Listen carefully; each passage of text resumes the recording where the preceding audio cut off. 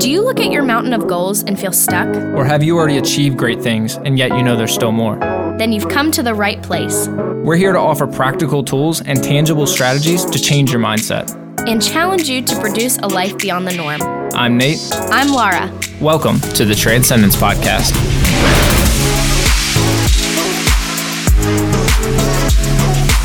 So one of the biggest questions that I get asked all the time is, what motivates you? What causes your work ethic? What drives you?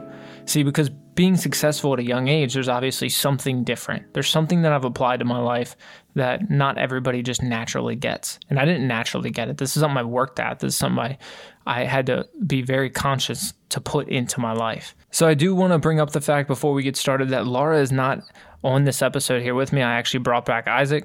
Hey guys, how's it going?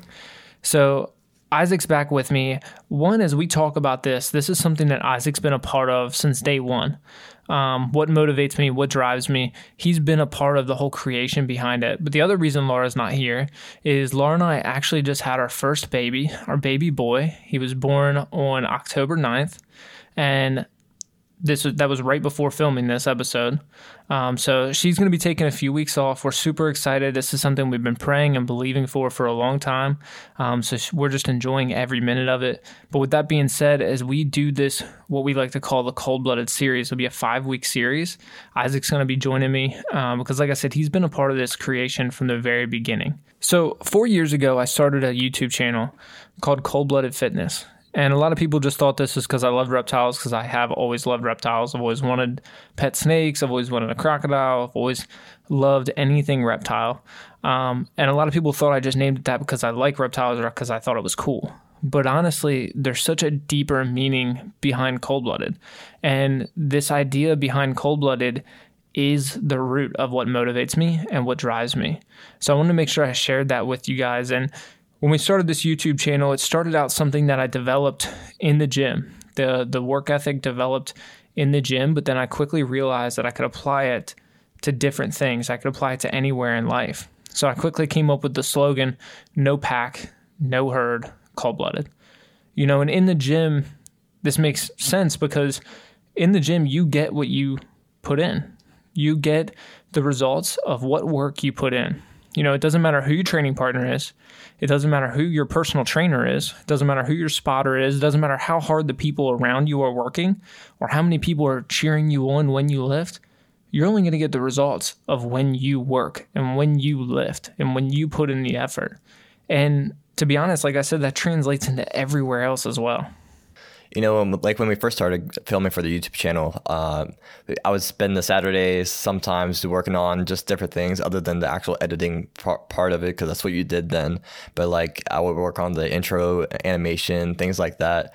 And it was I spent like a whole 8 hours trying to work on that. I remember when you were at work and I was just sitting there messing with it, trying to learn how to do it for one, and then going back and applying what I was learning and putting that time in just to help create the ColdBlooded, the whole channel and everything like that. And I know that when I was doing that, I was putting in my efforts to, one, do it for myself and learning the things I wanted to learn, but then also was just there to help Nate grow his vision for ColdBlooded. Yeah, because the idea at ColdBlooded quickly became a transition from just workout videos to now I want to captivate a culture of ColdBlooded, right? I wish I could just bottle up work ethic or bottle up passion or bottle up drive and just, you know, give it out to people, but you can't. So I wanted to captivate exactly what motivated me to get the results that I got, what motivated me to become more successful, and what continued to motivate me and drive to reach for my dreams. And like you said, you were able to apply what you were learning and start developing more of a skill for yourself and putting in that work and that time and that effort. As we were doing that and growing ColdBlooded, I was actually learning a lot from you. And as we were going through that, the whole mindset of ColdBlooded, I was taking that in, and it was making a part in my heart, honestly. It was changing me for the better, because I was taking what you have were putting out and the effort that you're putting into your own craft, and I was realizing what my own dreams were and how to accomplish those.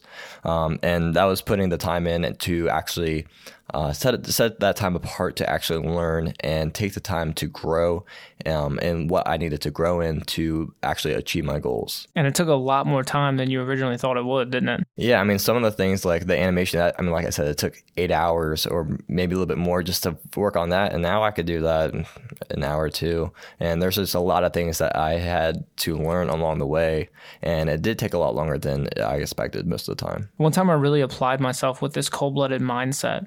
When we first, Isaac and I also played lacrosse together in high school. In my first year in lacrosse, I was a junior. There's a position called midfield, and it's where you get to play offense and defense. And I like that because I like to score. I like to be on the offensive side, but I really like defense because I really like, getting physical. And, I was part of the reason to play a contact sport is to get physical. So I loved playing midfield because I got to do both. But there's a position that's kind of like the leader of the midfield line. It's called the face-off midi, and it's where they go and they actually fight for the ball one-on-one with one other person from the opposing team. The ref puts the ball right in between the two. You start only inches away from the ball, and as soon as the whistle blows, you go after it. Very similar to hockey when they drop the puck. But I wanted to do that position so bad. But it was my first year. I was a supporting midfielder, so I was on the side. I was a wing midi, out on the side, just waiting for the ball to get kicked out for either team so we could know if we were on offense or on defense. But I wanted to be that deciding factor if we got the ball or if they got the ball. But there was somebody faster than me. Now, our team did have two midfielders, and both of them were faster than me at that point, so I didn't ever get to do it. Well, that summer, I said, no, I'm going to be a face-off midi next year. So what I did every single day of the all season, and I mean literally every day, for at least 15 minutes a day, sometimes for hours a day. If it was nice outside, I'd be outside. If it was cold or raining or anything like that, I would be inside. I practiced face-offs, face-off drills. I had a YouTube video on my phone that had random whistles, so I could practice going on a whistle and my timing and everything to be better than at least one of the two. And I did become better than one of the two for the senior year team. And I became one of the face-off middies. Again, we had two because midfielders also get subbed out pretty often because of us running back and forth. But I became one of the two starting face-off middies, and it's because I worked on it day in and day out. I think it brings up a good point that being cold-blooded isn't about being selfish. See, I was able to do that position better than that person, so it actually made our team better as well, because that person got to go into a position that they actually did better. They were filling a gap, so they weren't able to lean into their potential because no one was picking up the slack there. So when I was able to lean into mine, then they were able to lean into their potential. See, cold-blooded can be really good on a team because it's about being a benefit to your team instead of being a liability to your team. When you can really captivate the culture of cold-blooded and the work ethic of what it means to be cold-blooded, you can show up better for your team. You're not relying on the team to drag you along. You're not just getting the ring because you showed up at the game and sat on the bench. You're actually contributing to the success of the team. When you start to apply this to your life, you can show up better on a team. You can show up better on a team at work. You can show up better, in your relationship. You can show up better in the gym. You can show up better with your relationship with your kids. You can show up better at church. You apply these traits that we're going to go over in the next 4 weeks, you're going to tap into your potential to show up a better version of yourself in every place in life. Yes, it's honestly, like what you're saying about the team part of it is that you can have one person, it doesn't have to be sports even, just you can be a business team or whatever, but whoever the superstar is, the one that usually puts in the most work. Most superstars, they're not usually actually the best talented wise. They're the one that actually puts the most effort in, and that's how they become successful and one of the best. Those people are the ones that are that has to fill in the gaps with whoever their other team is. Like they always have to pick up the slack somewhere else. And then it's just like that. When there's more than one superstar or whoever actually puts in the effort in, you're going to see that they're actually going to be able to flourish and do a lot better at what they're good at because they don't have to pick up the slack anywhere else. And you can see when there is only one person on that team that's that superstar and that puts that effort in, when they're not there, what's the rest of the team do? They don't show up even as much as they would when the superstar is there. And you can see that when you do have multiple people, when you start getting more people that are those types of people on your team, you can see that the team starts to take off. It's not even just a little bit of growth.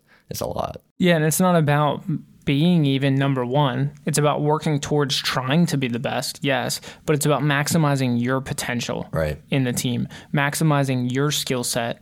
So if it's a basketball team and you're a 3-point shooter, you're not going to play center, or you're not going to play down low all the time. You're going to be sitting out on the outside, and you're going to be able to do plays that pushes you to the outside so you can try to hit threes.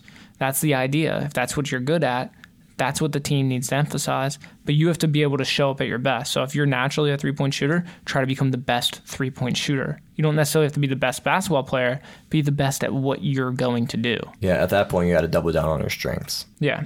Just goes back to the same idea when we had a podcast about strength finders. Maximize your strengths. Quit worrying about your weaknesses. Make sure they're competent, but maximize what you're actually good at. So this whole idea of no pack, no herd doesn't mean no team. That's not the idea. It means don't rely on the pack or don't rely on the herd. See, most animals that are cold-blooded, from the time that they're born, they are on their own. Their parents don't protect them. Half the times that if they're eggs, they're not even protected. They're on their own. It's survival of the fittest. The stronger grow stronger and the weaker die off. That's just how it is in the cold-blooded community in the wild. Most cold-blooded animals, if they want to survive and they want to grow, they have to go survive and they have to go grow. There's no pack protecting them. There's no herd for protection. They can't just hide in the middle of the herd and, just go along all happy-go-lucky.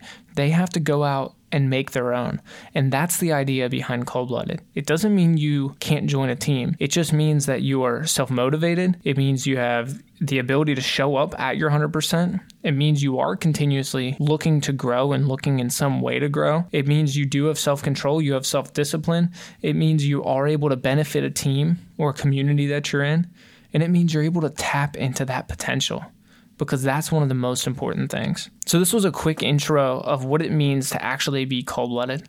Don't rely on the people around you to build your success. Build your own success. Just like the cold-blooded animals in the wild, don't rely on other animals for them to survive. They survive on their own. They grow on their own. Over the next 4 weeks, we're going to talk about 4 animals. We're going to talk about the snake. We're going to talk about the shark. We're going to talk about the crocodile, and we're going to talk about the turtle. And what do we learn? What is a trait from each of these that we learn, and that if we apply into our own lives, it'll help us captivate the culture of what it means to be cold-blooded. Thank you so much for joining this week's episode. We hope you've learned something new, that you feel challenged and leave inspired. If there's a part of this episode that stuck out to you, be sure to screenshot the podcast, post it on Instagram, and tag us in it. Let us know what captivated you. Speaking of Instagram, we would love to connect with you and make sure that you're one of the first to know of our new episodes and exciting updates. You can follow me at It's Laura Stevens. And I'm at Nate Stevens. If you found value in this podcast, remember to leave us a rating or review. This will allow others to see what they can benefit from this podcast as well. Join us next week as we continue to live a life beyond the norm.